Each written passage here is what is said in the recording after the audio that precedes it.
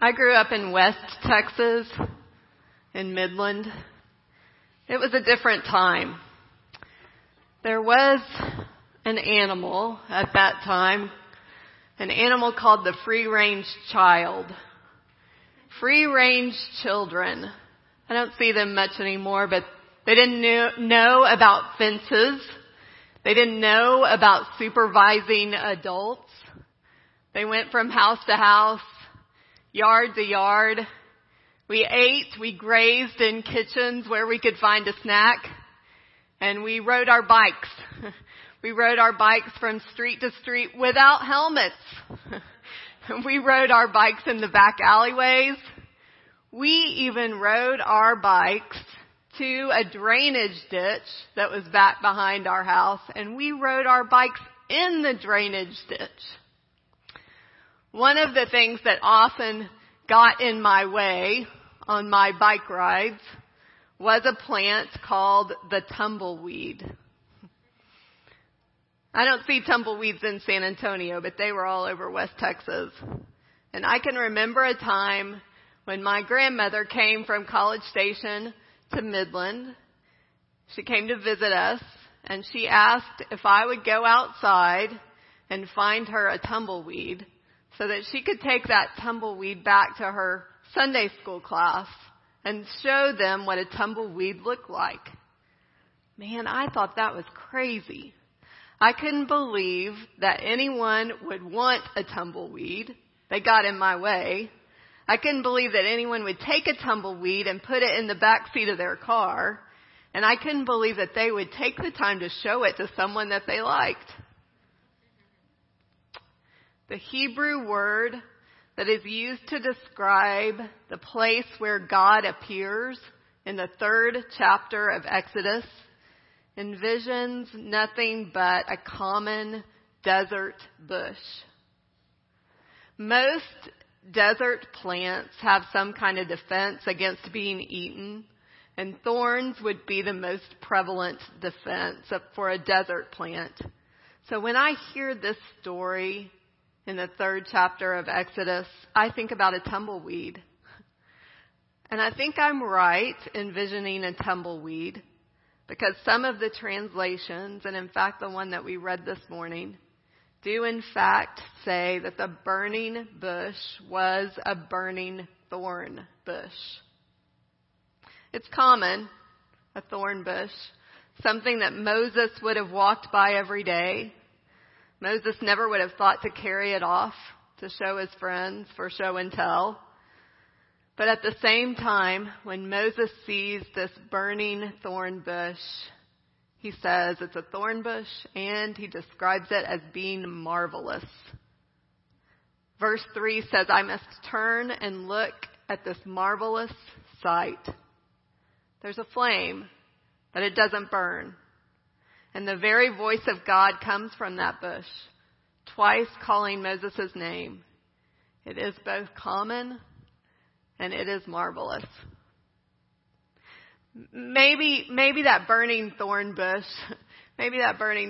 is like this church building this last week. An ordinary facility that I come to most days. But this last week it was lit up with the voices of 500 children during Vacation Bible School. Maybe it's like that. Maybe it's like walking on the trail that I walk many mornings back behind my house. That one morning displayed 3 cardinals in a row for me this week. Maybe it's like that. Maybe it's like stepping out onto the porch of our Port Aransas condo just to clean up the mess that the renters left a few weeks ago and finding out there on the back porch, finding a full moon that lights up most of the night sky. Maybe it's like the surface of the water that sits in my backyard that dances ablaze with dragonflies in the morning hours.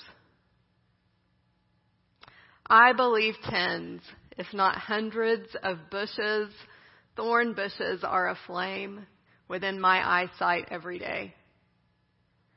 And that is a marvelous thing. It is the wonder of living that perfectly ordinary things. They just cry out with promise. They cry out with the promise of the Creator all the time. They're trying to catch my ear, saying, Dinah, Dinah. One of my very favorite preachers is a woman named Barbara Brown Taylor. And she says that what makes Moses Moses is his ability to turn aside. It's just his ability to notice. She calls this the practice of paying attention. And she goes on to write, the practice of paying attention can be as simple. It can be as simple as looking twice at people and things that you might just as easily ignore. Paying attention requires no equipment. It requires no special clothes, no greens fees, no personal trainers. You don't even have to be in particularly good shape to pay attention. All you need is a body on this earth. A body on this earth that is willing to notice where it is, trusting that even something as small as a hazelnut can become an altar. Something as small as a hazelnut can become an altar in this world. Once Moses notices, once he turns aside, then God's voice is heard in this book of Exodus. And between Moses and the Lord, a dialogue begins. You see, it strikes me that both Moses and God were well aware of the suffering of the Israelites going into this scene. What changes in this scene, what opens up the whole rest of the story that leads to freedom, is that Moses turns aside and he opens himself up to hearing from God. And the great thing about this chapter is that Moses talks back. He doesn't just accept orders, but Moses questions and he talks back and he worries. Does anyone in this room have a strong-willed child in their family? Or was anyone in this room raised in a family where there was a strong-willed child? It wasn't me, but there was one in my family. I think every family has one. I can remember that the strong-willed child in our family, she would protest, she would question our father, who I should say, since it's Father's Day, was an excellent father. My father's not in this room, but he's such a good father. He will listen to this podcast. So happy Father's Day, Dad. I love you. When my sister would protest, when she would question our excellent father, I was usually sitting next to her and I'd be elbowing and nudging her, saying, just say yes, sir. Yes, sir is the answer. But she never took my hint. She never took my hint. Moses is like a strong-willed child. Moses is a strong-willed child, and we are better for it. We, as the family of faith, are better having Moses, the strong-willed child, in our family. Old Testament scholar Brevard Childs points out that in this particular scene in Exodus, which begins in chapter 3 and it goes it goes halfway through chapter 4, 5 times Moses will resist. 5 times Moses will protest. 5 times he'll question. And in each of those questions, in each of those protests, the Lord responds. Each time that the Lord responds, we get a little bit more of who God is. We get a little bit more of the plan that God has. If Moses didn't resist, we would have a very flat scene with a very boring deity. But Moses resists. And I would tell you that every family needs a strong-willed child. I can remember when the prevailing wisdom on parenting was to break the will of the strong-willed child, break the spirit. And I want you to know that I don't buy that this scripture story tells me every family needs one. The strong-willed child gives the parent the opportunity to define himself or define herself and to spell out the plan. If Moses hadn't been so strong-willed, we wouldn't have this particular story of freedom. And listen to what is said about Moses. Listen to what is said about Moses in the very last line of Deuteronomy, which would be the very last line of the first 5 books of the Bible, of the Pentateuch. This is said, "Never since has there arisen a prophet in Israel like Moses who knew God face to face." The strong-willed child knows. The strong-willed child knows. Well, let's talk about Moses' objections. In this story, Moses makes 5 objections, and they sound like this. The first objection, or the first protest that Moses makes to God is simply, who am I?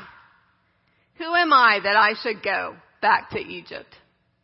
The second one is, well, who should I tell the Egyptians that you are? Who should I say that you are? The third protest is, they won't listen to me. The fourth is, I'm not a good spokesperson. And then the fifth is this, just send someone else. Not me, God, just send someone else. Each one of Moses' objections looks to the past. Each one of Moses' objections is fearful about the possibility of the future. And I would tell you that it's really difficult, if not impossible, to turn aside and to notice when you're focused on what's behind you. I mean, we can't really even do it very well physically. Try walking and noticing what's within arm's reach for you while focusing on what's behind you. And it just makes me dizzy. Think about it figuratively. If you are trying to move to a new place, to a new promise, while you're focused on your past, even if it's a mountaintop experience in your past, a past revelation, it's hard to get new information from a past revelation. It's important to turn aside and notice what God is saying, what God is doing right now, what's within arm's reach. The Lord responds to Moses' questions by pointing ahead to a future promise. The Lord says to Moses, you're looking in the wrong direction. Don't look to the past, but look to the future. Look to the promise that I have for you. And in 5 different responses, 5 times that the Lord responds to Moses' protests, he gives a consistent theme. There's a consistent theme to the promise, and the promise is this: I will be with you. I will be with you. 5 different ways the Lord tells Moses, I'm going to be right there with you. Even when God gives Moses his calling card as a response to Moses' second question, which is, who are you? Who should I tell them that you are? The Lord says, tell them that I am who I am sent you. Another way to translate those words from the Hebrew, and you sometimes see this in the English translations, is to say that the Lord identifies the Lord's self as I will be who I will be. The root word is to be. In other words, the Lord is saying, my essence is rooted in my being, and here's what you need to know about my being, Moses. My being is going to be right there with you. I will be with you. But Moses says, they won't listen to me. I will be with you, the Lord says, and you will show them signs. You will take that staff that you have right there in your hands, throw it on the ground, and it will crawl around like a snake. You will put your hand inside your cloak, and it will become as white as snow with leprosy. I think that's depicted in this painting. I don't know if you can tell it, but Moses' arm is white in the painting back behind me. I will be with you, Moses, and I will give you words. And if you don't believe that I'm with you, the Lord says, then look. Look at your brother. Look at Aaron. He will be with you. This is the final answer that the Lord gives to Moses. It's incarnation. We love that. It's I will be with you in the flesh. And that finally quiets Moses' protests. Nothing can quiet our protests like the proof of God's presence right next to us in human beings. Well, here's what the Lord doesn't say. The Lord doesn't say to Moses, Moses, this is going to be a piece of cake. It's going to be really easy, no problem. Pharaoh is going to love this. That's not what the Lord says. Rabbis teach that the significance of the thorn bush instead of a carob tree or a sycamore tree, which everyone would have known about, would have recognized, the significance of the thorn bush just might be that God shares in suffering. God exists right there in suffering. God moves. God speaks. God teaches in the middle of pain. One rabbi even wrote, you can put your hand into a thorn bush, into a tumbleweed pretty easily. It will welcome your hand, but it's hard to pull your hand back out. When you pull your hand out of a thorn bush, it gets snagged. And that may be exactly what's going to happen with freeing the Israelites from Egypt. The Egyptians have welcomed the Israelites into Egypt, but when Moses goes in to try to pull them back out, there's going to be pain. It's going to be difficult. Now, you won't often get music recommendations from me, but one musician that I've been listening to for the last couple of years is a musician named Carrie Newcomer. You can find her on YouTube. As you might guess, I'm probably more into lyrics than I am into music. So I don't know if Daryl would endorse this suggestion or not. But Carrie Newcomer wrote a song that I like that is simply called You Can Do This Hard Thing. And in the song, You Can Do This Hard Thing, she tells a story about growing up in a house where her parents taught her to persevere. They didn't try to shelter her from difficulties, but instead they taught her that she could do what was difficult. She could do what was hard.